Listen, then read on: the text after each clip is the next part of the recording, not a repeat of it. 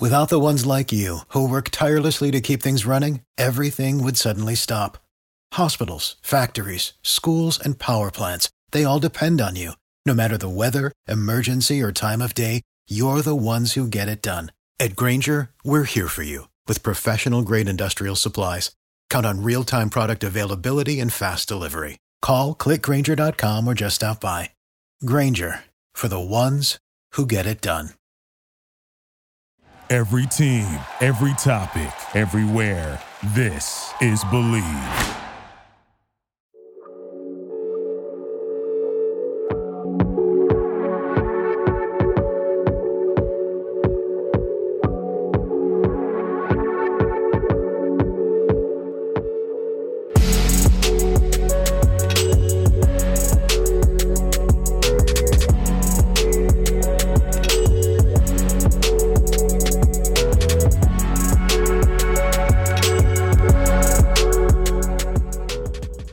What is up, fellow Wizards fans? Tonight, we're going to do a sort of reaction podcast to the Big Three reunion and Wizards Heat game, or Wizards Sioux Falls Skyforce game. I don't know, however you want to look at it.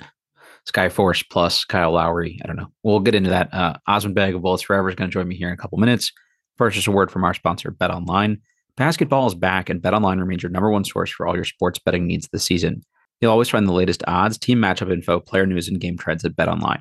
And as your continued source for all sports wagering info, BetOnline features live betting, free contests, and giveaways all season long.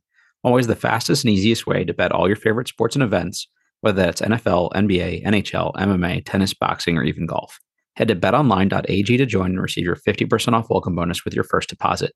Make sure to use our promo code BELIEVE, BLEAV, to receive your rewards. BetOnline, where the game starts. Okay, let's just get right into it. Oz and I are going to kind of break down this game and sort of the tribute to the Big Three. Air quotes, Big Three. All right, for the second time in a week here, I've got Oz back. Oz, how's it going, man? It's good, man. It's good. So you just asked me before I pressed record, and I said, let's save it for this. And the first question was, how was the ceremony? So for anyone who didn't attend and didn't get to see this part of it on TV, it was weird, in my opinion.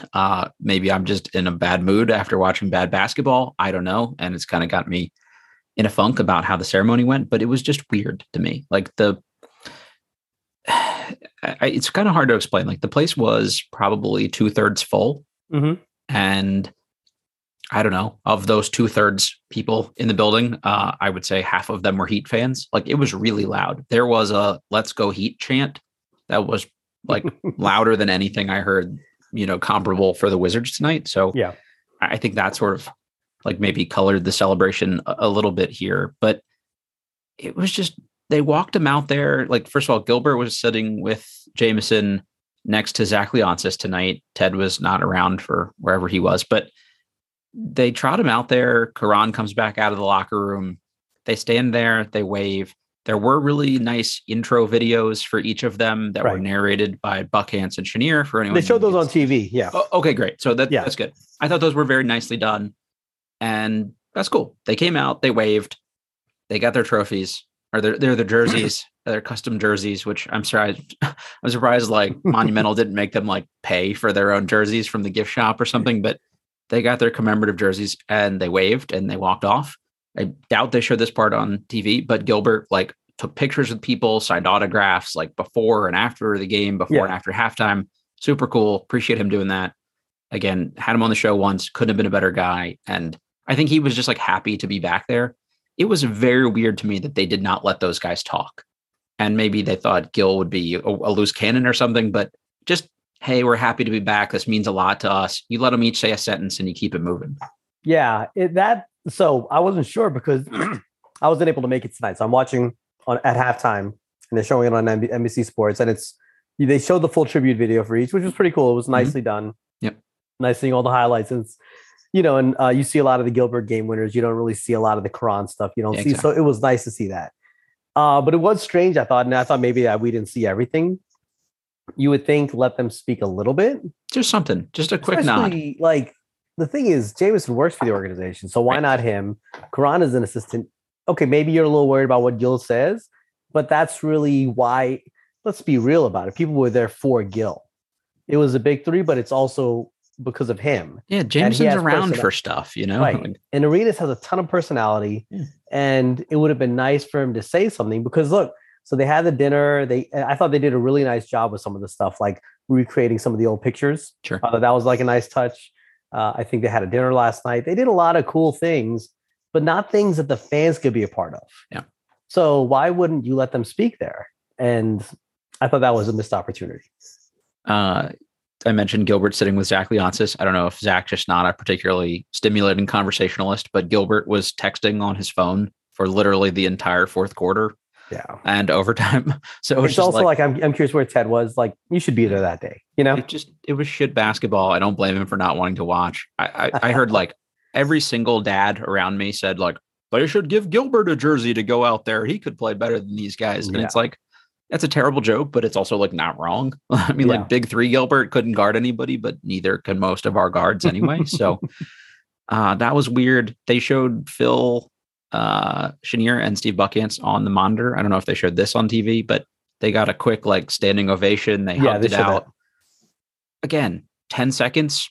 I mean, like that's all we get. We trotted these guys back out here. We gave them 100s level seats. We show them on the screen for a minute. They hug it out, and then that's it from them. Other than the voiceovers that they did, it was weird. Yeah. Why could you have again? Like if it was me, you know, like I would have them to introduce the Big Three. Yeah, exactly. Then you have everyone involved, engaged, speaking. Yep. It's just, you know, like they did some things well with it, but like kind of fumbled it at the end, I thought, you know? The only member of the old guard that got like any real chance to do anything active was G-Man. And all he got was one trampoline dunk. That was it. And then he was out. Yeah.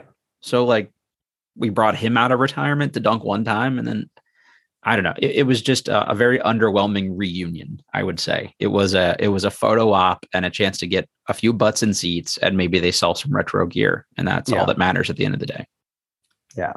And then one other thing, and this is kind of just like, remember Ben Becker mentioned this the first time they played on that court.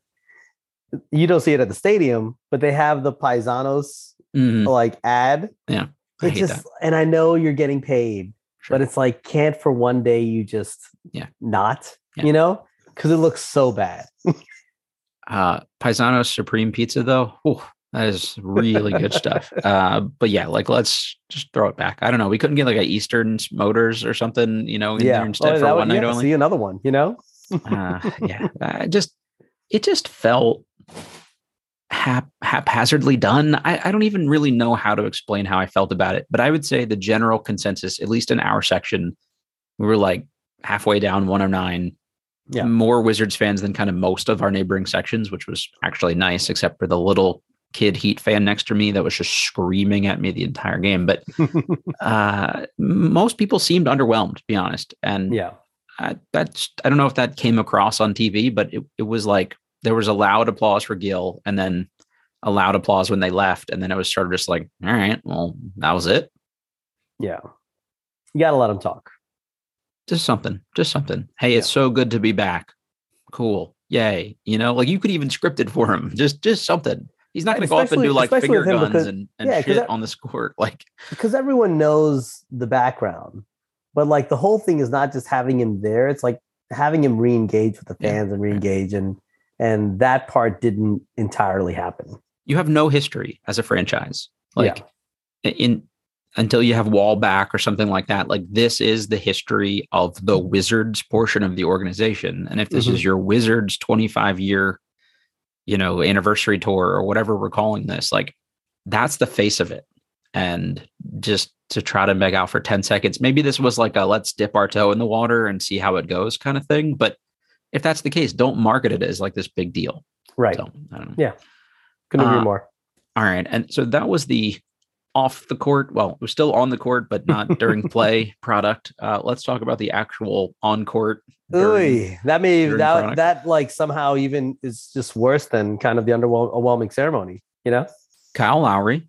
Okay. Triple double tonight, 24 points, 10 rebounds, 15 assists. Pretty good. Not surprising. I mean, it's a little surprising because he's now old and slow and do that against anyone except us. Yeah. Max Strus, 22 points. Yeah, not crazy. He does that every once in a while. Caleb Martin, 12 points, 5 rebounds, 3 assists. Total aside, real quick. I loved the Martin twins. I swear to God, my wife will vouch for this. I DVR'd every Nevada game there last year.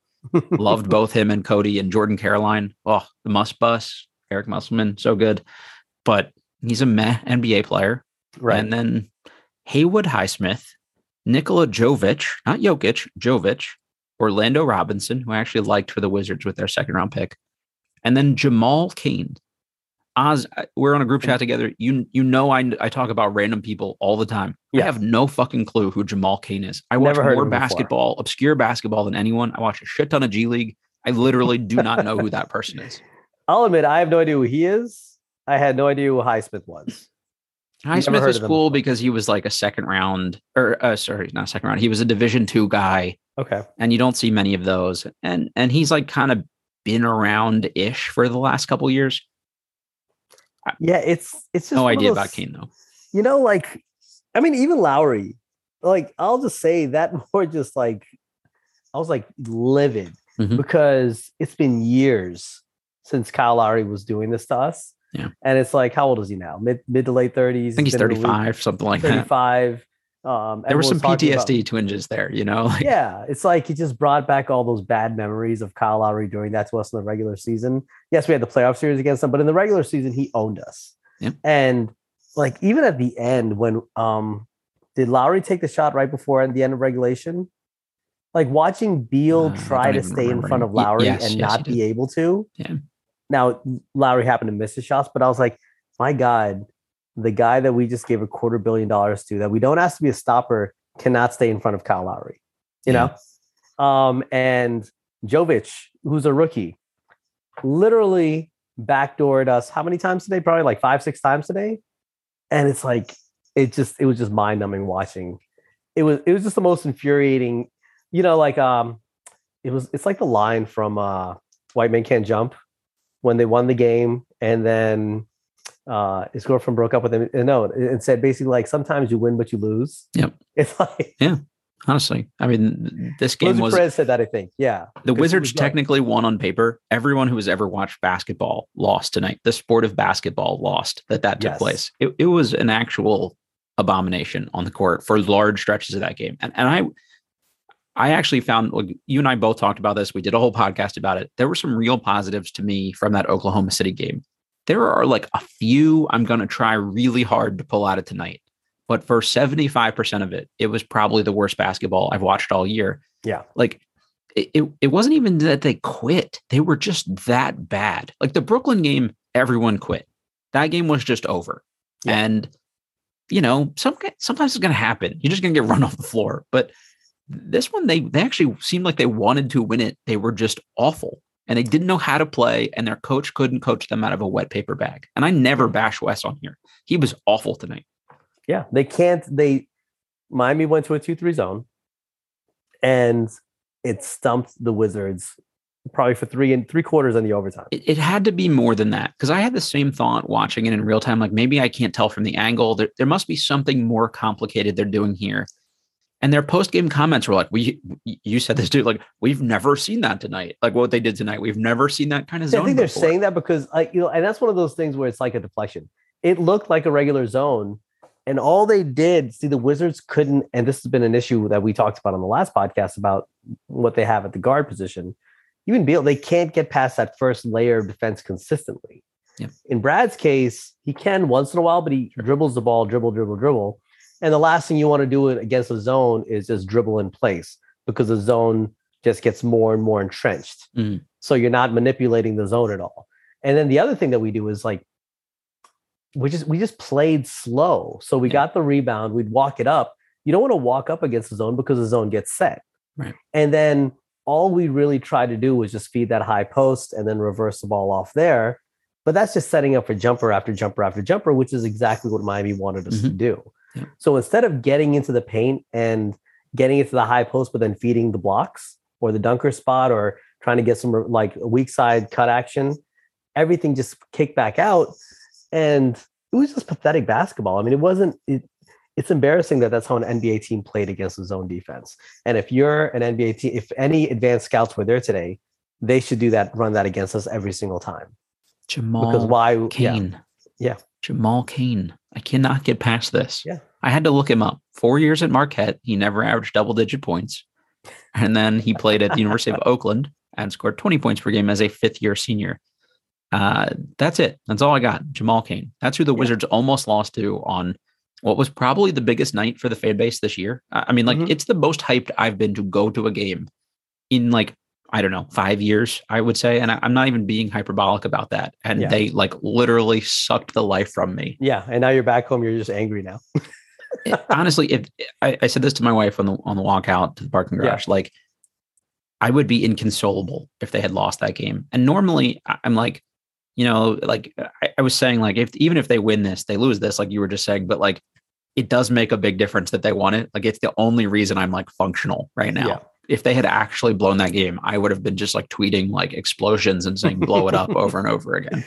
And then, like, on top of there, so I want to circle back to like the big three, but there are a couple of other things that just like just talking points that just, and everything that like people have been debating and going back and forth over, it all just collapsed onto itself tonight.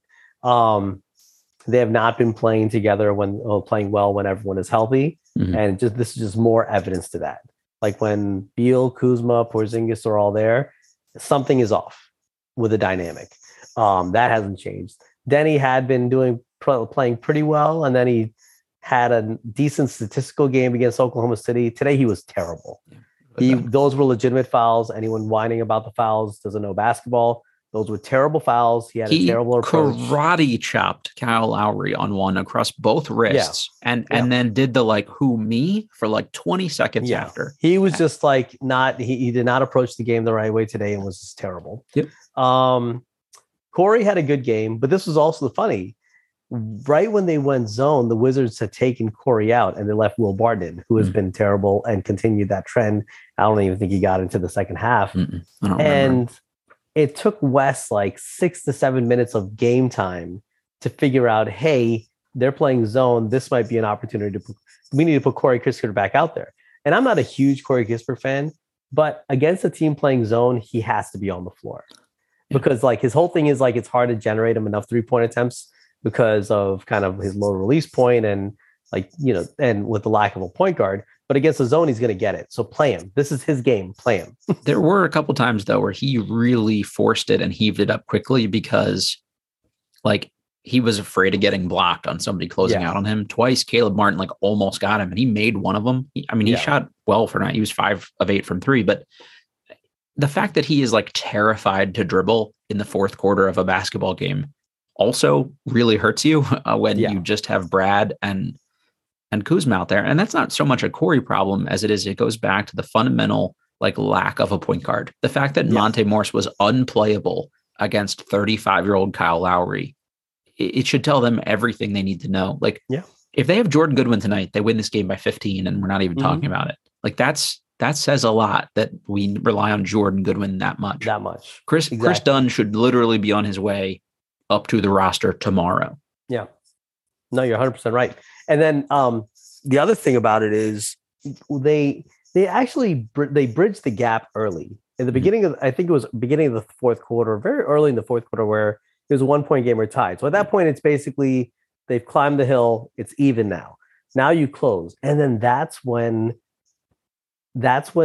Kuzma and Beal basically like lost their minds on the floor. Hot potato, scared to shoot, scared to pass. It was weird.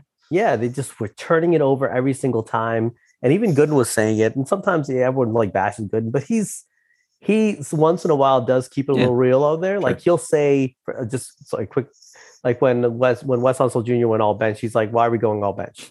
He'll say the truth once in a while, you know. And he said, "Why?" Like basically at that point, he called them out. He was like, "We're playing iso ball now, and we didn't come back playing iso ball, but now it's reverted back to iso ball."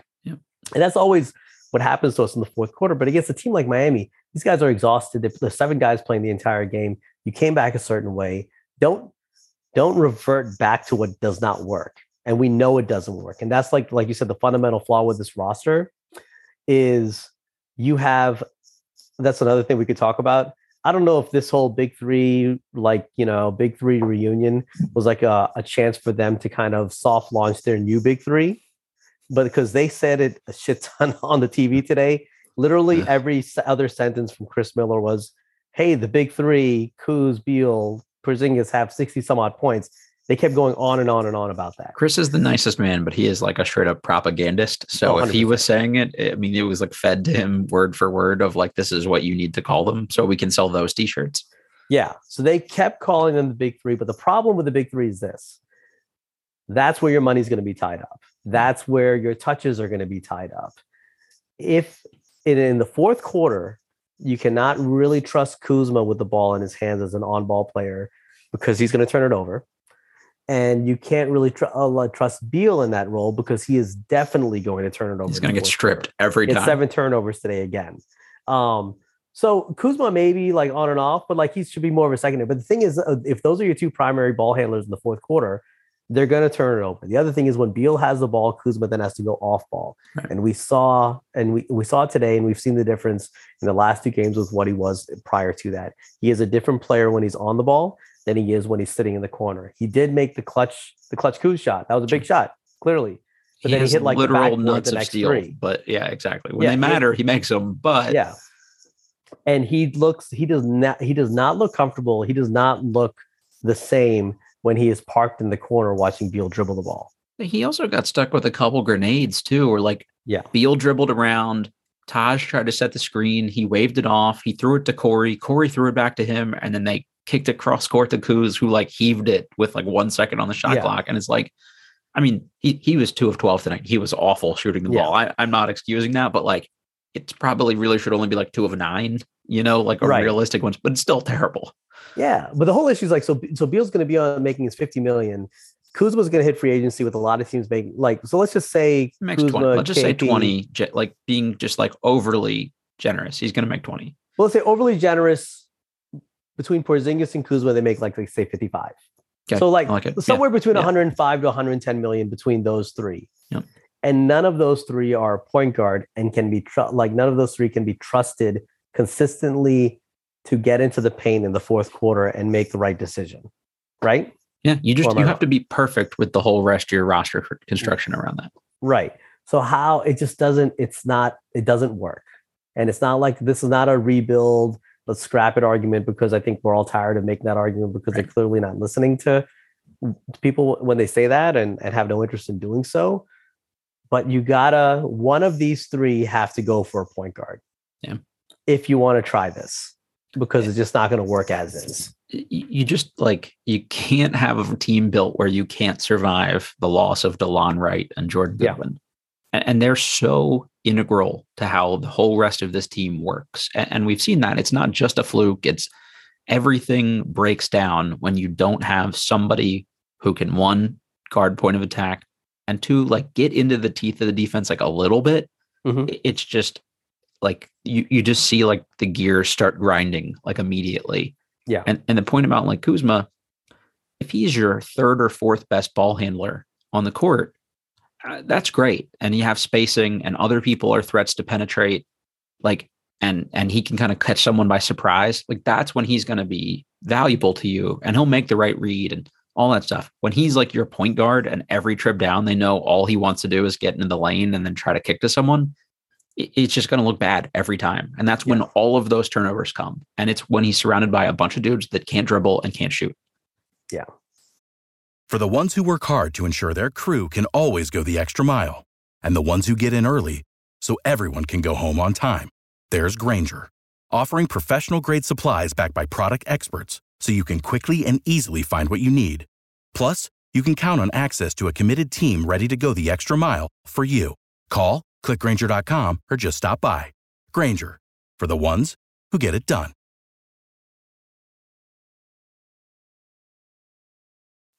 But then this is what's also frustrating about the whole thing. Then after the game, Beal's on, and he says, Kuz and I and Porzingis, this is what we got to do. We got to step up every night and make sure we're ready to go and lead the team, and hopefully the rest of the guys will follow.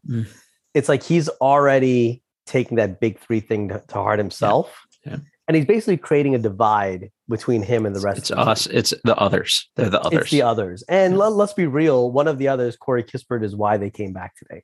Because those guys couldn't break the zone. Corey Kispert could break the zone.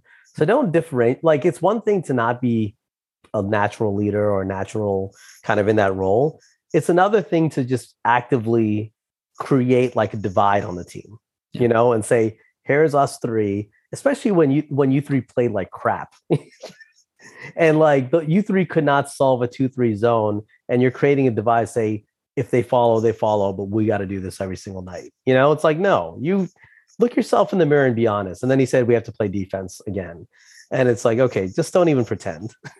Meanwhile, Porzingis was like, hey, our defense was really bad in the first half. And in the second half, that's what turned it around for us. We defended much better. Offense, meh. Like, I'm obviously really roughly paraphrasing here, but he's not wrong. They gave up 69 first half points. And in the second half, they held their opponent to a season low for a second half, 35 points, only 16 of those in the fourth quarter. They outscored the Heat 3-2 in overtime, which by itself is hysterically terrible. Yeah. And it's funny, if you look at some of the stats and you hadn't seen the game, you'd be like, oh, maybe they weren't that bad. They held the Heat to 11 of 43 from three, which is 25%. Mm-hmm. And they themselves shot 15 of 46. Not great, but it's 33%. So, you know, still better than what the Heat did. They had a season high 33 assists, which I don't know how the hell that happened. It didn't seem like anybody assisted anybody. They had tied a season high with 54 rebounds. Porzingis was great on the boards. He was terrible in almost every regard. Yeah, he left everything short today. I don't know if his legs were not there today, but he left a lot of shots short. You know, sometimes when you're chasing around guards and shit too, like it's different. I think also one thing with the assists, it wasn't, like you said, the raw number is good, but it wasn't really an assist game. It's really a result of when they did score, it was feed the high post, swing it to the other side, somebody made a shot. So technically an assist, but it's not really off significant action, you know? It just happened to be that's how Miami forced them to play. So that was one thing. The other thing that was also a little, and I wanted to ask you, you were there, so you probably saw it a little better. There seemed to be a lot of confusion defensively, even though, so Miami did slow down the second half. Mm-hmm. The first half was absurd that they let the talent that was on the floor score 69 points. And really what happened in the second half is what should have, considering how undermanned they were, that's what it should have been to a degree. Because those guys, one, got tired, but they're also not good enough to score that much. You know, they should not have scored that much. To be fair to the Wizards, because I love to bash them, but they actually did ratchet things up. Yeah. Like in terms of overall intensity. And I thought Porzingis especially was better, you know, keeping guys away from the rim. But there was still a lot of confusion, which is, I think, where you're going with this. Well, yeah, there's confusion. And I think there's like people who just kind of, there were a lot of possessions, especially when the game was big. Like there was one particular where we tied it. They came back down. We're switching everything. And then Beal decides not to switch. Yeah. So was it Beal deciding on his own, I'm staying with Lowry, which then left open, I don't even remember, maybe it was Kane or it whoever was Highsmith. Yeah. It was Highsmith on the wing. Yeah, him and Porzingis stayed on Lowry. Mm-hmm. And there was another possession before that where they didn't make the shot, where the defender was expecting a switch. Beal did not switch. When Beal's guy was setting the screen, he stayed on his man. So the defender had to go around three people to catch up to his guy. So it's like half the team seems to be playing switch everything. Half the team is kind of just doing their own thing. And like, then you see these breakdowns. I mean, even the last play of the game, Max Strus had the shot he wanted. A reasonable look. Yeah. It was dead on. It literally just, it just was like a couple of inches short and hit the front of the rim. In a lot of cases, like, you know, I was actually waiting for it to like bounce straight up and then go back. Same. Yeah. But like they frankly like just dodged the bullet there because he got the shot he wanted. So there was one where Beal and Porzingis got confused on that same ball screen with Lowry and Highsmith. That may be what you're saying, what I'm talking about. Yeah. And whatever happened, there was a dead ball after it or something. And Beal was like pointing at Porzingis, and Porzingis just kind of looked at him and like palms up. So one of them was clearly confused. I just don't know which one. And to your point, they had switched everything prior to that. But I don't know if this was Beal saying like, no, I've got Lowry. Like that's the one matchup we won't switch, like where we switch 1 through 4, but Porzingis won't end up on Lowry because that's what they want. I don't know what that was, because when it was Beal and Kispert, they did switch it. and Kispert ended up on Lowry. So I don't know if Porzingis was the confused one. I don't know if Beal was the confused one, but that happened like 3 or 4 times, and it led to a big Highsmith 3 in the last couple of minutes. And that's where you got to be just more consistent. Like if it is to switch, but you want to stay with Lowry, you have to clearly communicate that. Yeah. You can't just be like in my zone, like, no, this is my man, I'm checking him. Like you have to actually tell him I'm switching. Like, don't switch. I'm going to stay with him. Like speak, use words.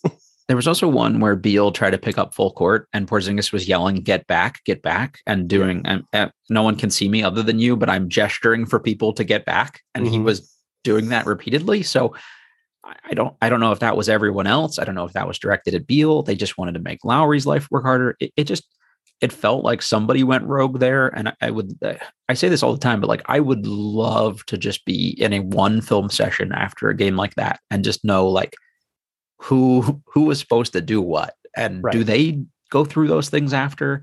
Because you think if that happens 1 or 2 times, like that's immediately, hey, a timeout. Which one of you is confused? This is what we're doing. Yeah, they're not. I mean, it's clear they're not all on the same page. They don't work well off of each other. They don't have that kind of just innate like just communicative skills. It's not clean. It's clunky, and it's impacting the floor. And it's not a coincidence that like. They only gave up 100 and how much today? 106. Yeah, with an overtime. But given who they played, it was not a good defensive effort. Second half, obviously better, but still not good. I mean, they were embarrassed against Oklahoma City, and this is just going to keep up. They're not going to defend. They're not going to respect their opponents early, and then they're going to have to make a comeback. And their comebacks will depend on if they can make shots and if they can protect the ball. It's their formula. It's a shitty formula, but that's what they're basically banking on now. I just don't really know where you go from here if you're the general manager of this team, to be honest with you. Because it's like, if the Heat had come out and they just hit like 75% of their threes in the first half or something, and it was like, okay, this will eventually cool off, and this is crazy, and it happens every once in a while. A team's hot, so be it.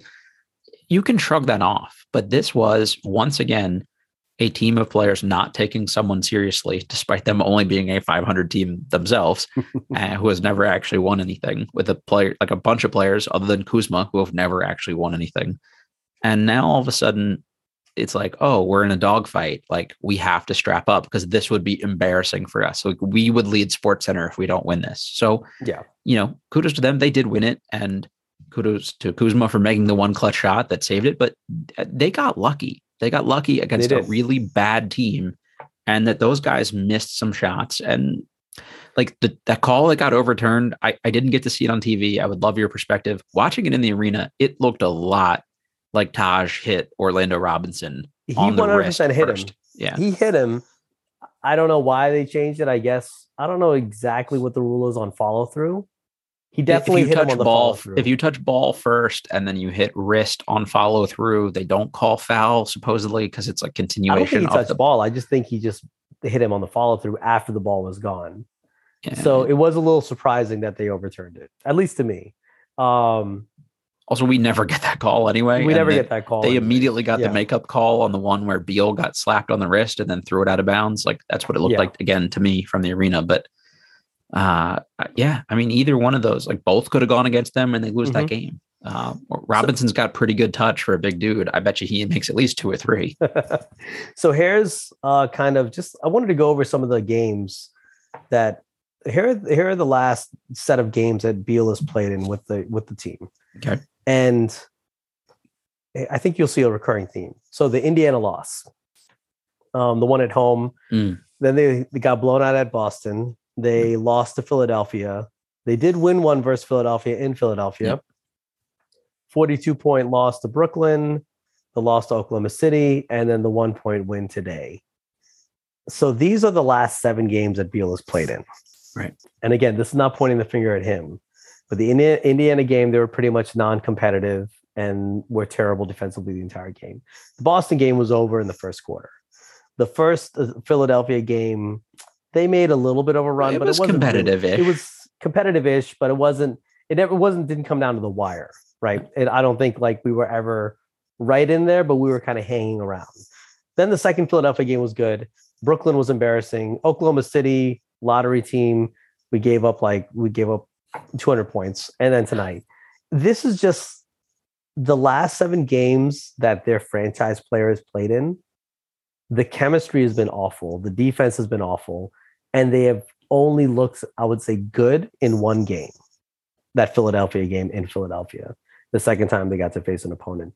In the other 6 games, they never leave. They didn't even look good, so that's an alarming thing to me that in 6 of the last 7 games that Beal has played in, not forget the win-loss, they have not looked good in 6 of the 7 games.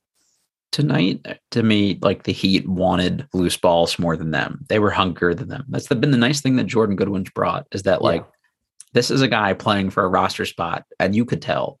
And I think they need a little bit more of that. There's a lot of guys that were, like, everyone talks about, we stifled, Rui and Denny's development. No, they both started their first NBA game. Like, these guys have been a little bit coddled. Let's be honest here. Like, this organization coddles certain people. They've coddled Beal for pretty much his entire tenure here. Right. So, like, they could use a few more guys that are on, like, the fringes of the NBA. Like, someone like a Chris Dunn that's been bounced and has had to, like, work his way back. I would actually like to see those minutes, because I think those are infectious for people. Like, I hated playing Taj Gibson next to Kristaps Porzingis tonight on a team, like, against a team where you couldn't create offense, especially because, again, Kispert's not going to put the ball on the floor, and you don't really want Beal or Kuzma to put the ball on the floor. So, like, I thought that was weird, but he did play hard. He's just not good anymore. Like, he's old and sluggish, and he gives you nothing offensively, but the effort was there. Like, they need a few more of those guys that are going to come out and throw themselves around like crazy people. Yeah. And I don't know how you do that. And maybe that is a consolidation trade or whatever, but, like, just, they don't do that when Beal's out there the same way they do it without him. And when he's out, it's like guys like Denny and Rui play harder for some reason, or at least like what it seems like to me. And maybe that's just like, hey, this is our moment because we're actually going to get touches. But they feel like they're going to be involved. So, like, even today, Rui had 13 points in the first half. Had a good all-around game. I think he had 13 points, 8 rebounds, 3 assists in like 25 minutes. Yeah. Played a little more than he did the last game, but he got 1 shot in the second half. So it's like, and he's not like a Taj Gibson type where he's going to get all dirty, like, kind of on the ground. Like, he needs to be. He needs to be. That's the thing. He needs to do those other things and get all, like, but like when young players, sometimes when they don't get the ball, they kind of don't know what to do otherwise. Like, so it's a little weird. It's like, it speaks to like their whole body language, like their whole kind of energy and vibe. It's just not there more often than not. And they're not a good enough team where it can't be there. Like, they can't show up with that type of mindset, with that type of when you're not very good, you got to play harder than people, and they just don't seem to do that. But when they're getting beat badly, they sulk. Yeah. Beal sulks. Yeah. KP just kind of does his own thing. Like, there was some noticeable Beal pouting again tonight. Yeah, there was also a little bit of Rui pouting, and I was like, come on, bro. Like, I like, first Denny, now you, like, get your ass up off the court. Like, I just don't want to see it. I just don't want to see it. Yeah. And even Kuz, like, I honestly didn't even really, he took 22 shots, but I barely noticed him, which is a weird thing to say. I was shocked to look up and see he had 17 points late in that game. I was like, holy shit, I thought he had 9. I thought he had 9 points, and I thought he didn't do much, and except for make a few mistakes. And then I looked, he has 4 turnovers, 22 shots, all this. I was like, when did all this happen? Yeah. But it's because he was kind of just quietly hanging, not too demonstrative. Like, it was just a bad energy. And like, we've seen that bad energy on the floor more often than not. And we always say they got to, they don't. They should want to fix it, but they don't. Like, if that means like calling Phoenix and getting a loud, boisterous guy like Jay Crowder, you know what? Gafford's not playing anyway, so you don't really need a backup center. So if you want to just go play small ball, go get Jay Crowder then. You don't like Pat Beverly, somebody that's going to be just a cartoon in the locker room and stay on it, whatever. Yeah, we can see him tweet in all caps, which will be fun also. I mean, Jay Crowder just emojis on his Instagram with no context. You need something. You need like someone, because there's no leadership on the floor right now. Even Kuzma, where he takes like that leadership role, he does not take it when Beal's there. He backs down a little bit. Yeah. So like, that's not there. You need someone who could kind of bring it all together. Taj Gibson is not a good enough player to do that. like right now. He could do it like he helped out today a little bit, but if he's playing like regular rotation minutes, that's a problem. They play the Hornets at home again, because I guess this is almost the end of the homestand here, but it seems like they've been home a lot. And this would have been a situation where you'd like to back a couple wins, but they play a bad Hornets team. And if they don't win that one, that's going to be real tough for them.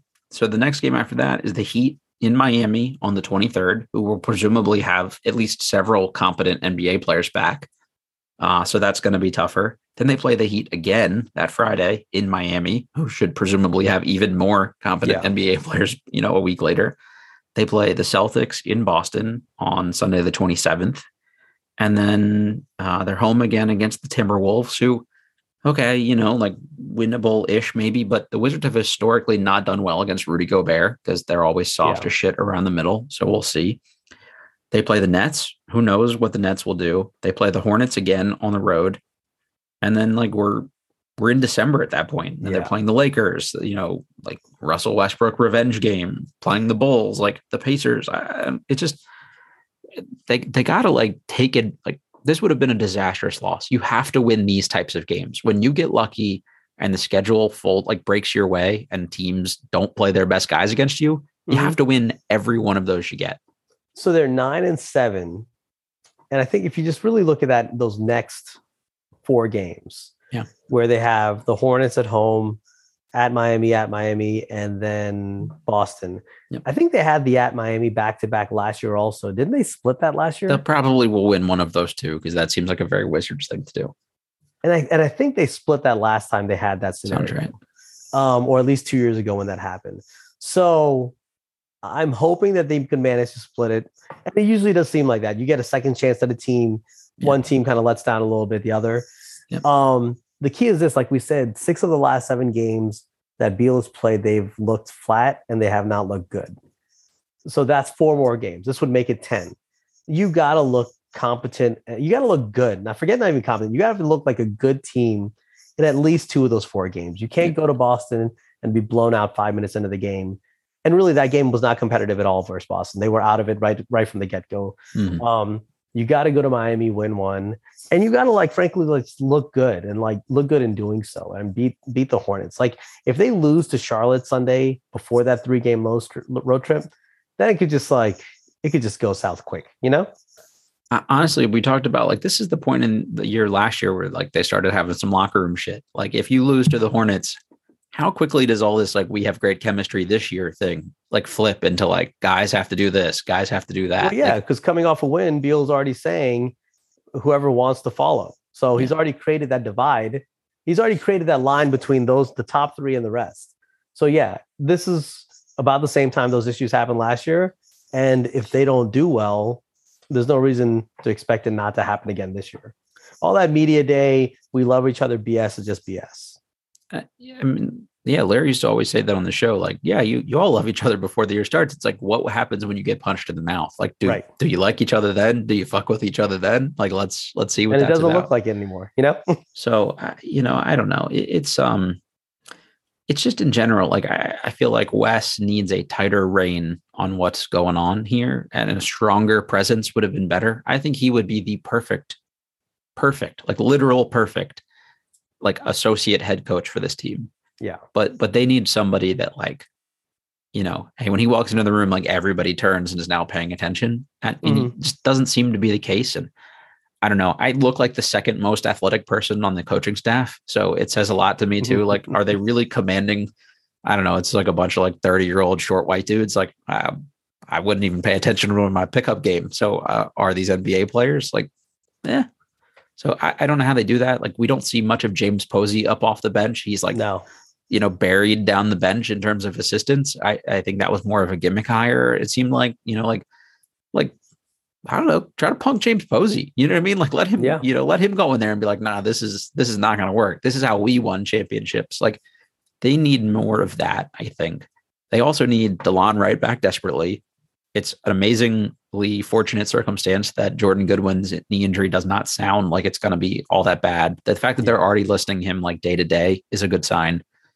Yeah, they're going to absolutely need him when they go to Miami. So hopefully he's back by then. those Hopefully guys he's back by Sunday. Right, I mean, honestly, they need him to go out and guard LaMelo Ball or Terry Rozier or whatever. You know, we said it before. We said it the last episode. These guys shouldn't be instrumental to the whole like success of the organization, but they are. So let's just hope they come back quick. And if not, can Johnny Davis give you a few minutes as a point of attack defender? Can Chris Dunn be called up to give you a few minutes? Will Barton can't give you shit offensively. Can Wes convince him to just like try to be long and mobile enough to like slow someone down like a little bit defensively? And the Will Barton, that's like his minutes have been terrible. Yeah. Didn't play the second half. Which I'm glad they finally went away from him, to be honest with you. It's a relief that Wes finally recognized that. But he's done that in the past where he's finally taken out Neto, for example, but then Neto comes back, plays 25 minutes the next night. So I don't know if, and this is where maybe being too close to a guy, I'm interested in seeing what role Will Barton has on Sunday. Does he give him a chance to quickly earn it back and overcompensate, play him too much? Or does he kind of stick with this? And is this kind of a reflection of, hey, you haven't been playing good, so we're going to make some adjustments now? Oh, I think it'll be a huge Monte game. I bet we see a lot of Monte. Yeah. And then also with Gafford, what has he played? Like a total of like 11 minutes the last two games. Yeah, he's clearly on the outs. I mean, the guys that I think you definitely have to keep an eye on ahead of the trade deadline, or even just like when is it December when some of the contracts become eligible for trades? First week of December. So by the way, my bold prediction to start the season was that Gafford would be out of the rotation and Tosh Gibson would be the number one backup big on this team by December. It is the 19th of November right now, and looking pretty strong so far, unfortunately. It does not look bad. And like it really wouldn't shock me to see Will and Gafford potentially out of here pretty quickly. I still like Gafford, man. I don't understand. Well, I still do. I just like, I'm not saying that they won't trade him. I'm just saying I would find a way to make it work. They act like he's the root of all problems somehow, and that's not the case. Well, again, it's like a whole roster issue. Like, so when Gafford got here, he was here with Russ. Right. And Russ, his last kind of like that was last big hurrah, and he was still getting downhill, and it worked. And he played well defensively. Didn't foul as much.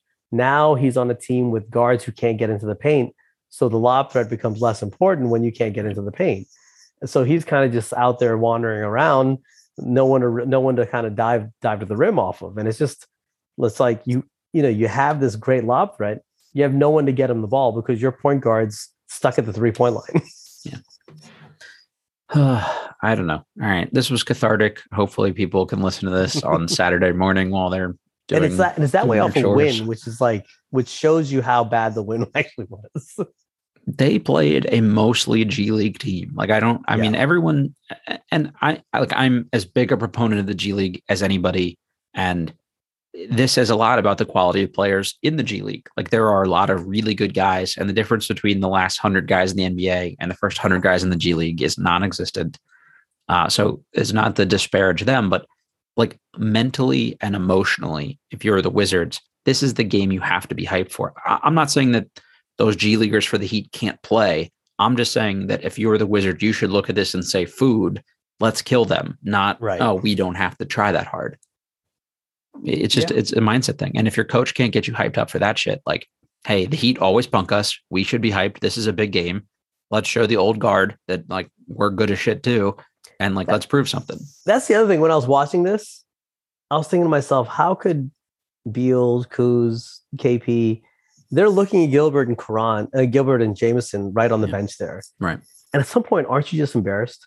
I would have been. I was embarrassed for them. Honestly, I mean, just like, oh man, I wish, I don't know how much like Wizards Gilbert Arenas is watching at this point, but I'm like, wow, like this is what he got to see. I swear to God, I tweeted the picture of him. He was texting someone the whole fourth quarter. There's no way Gil goes back and does his next podcast. He's not going to speak glowingly about how good this Wizards roster is. Championship or bust. Yeah. Yeah. It's something. Oz, any parting shots here before we call tonight? Or call it a morning, I guess, realistically. The non-athletic, slow first step, Johnny Davis caught a body in the G League, dunked on somebody. I guess maybe he's a slightly better athlete than people give him credit for, It's weird. It's almost like he did that somehow multiple times in college to get drafted. He didn't just luck his way into a lottery pick. The guy hit effortless threes. I want to say he was 3 of 4 from 3 in that game. And the one that he missed, I swear to God, hit every part of the rim 2.5 times before it rolled out. And that would have been the one to win them the game realistically. He hit one to give them a 1-point lead with 90 seconds left. Oh, the last game versus Maine, right? Yeah. The last one versus Maine. But he was like cold-blooded about it. And I was like, wow, okay. This dude is like there was no hesitancy about it. And like the swag is back. Tonight he like dunked on a dude, like you said. He's up in dudes defensively. And this is where someone will say, oh, but it's the G League. He has hit 10 threes there for it to count, okay, great. Well, you just saw what a bunch of G Leaguers did tonight. So, right. I mean, it is what it is. Is what it is. All right, everybody. Believe in Wizards, all that good stuff. We'll do one more podcast before Thanksgiving. And, we'll take some comments, questions. Maybe we'll do kind of an early quarter of the season check-in. We're almost to that point here. So if you have anything you want us to talk about, let us know. As always, rate, review, subscribe. Oz, thank you again, man. Appreciate you doing this late night. You're Absolutely. A real one. So thanks. I don't know. It's like a tough ask for me to be like, hey, this was a shit game. Want to talk about it immediately after in the middle of the night? So I owe you big time. No, all good. I loved it. All right. Everybody, we'll talk to you soon. And as always, we were presented by betonline.ag.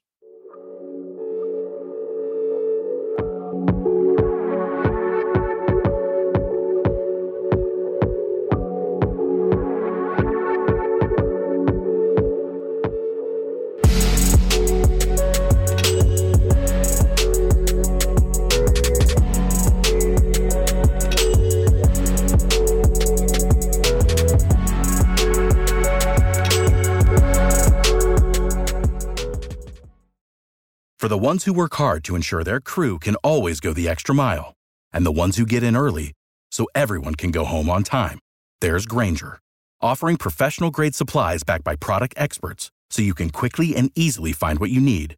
Plus, you can count on access to a committed team ready to go the extra mile for you. Call, click Grainger.com, or just stop by. Grainger, for the ones who get it done.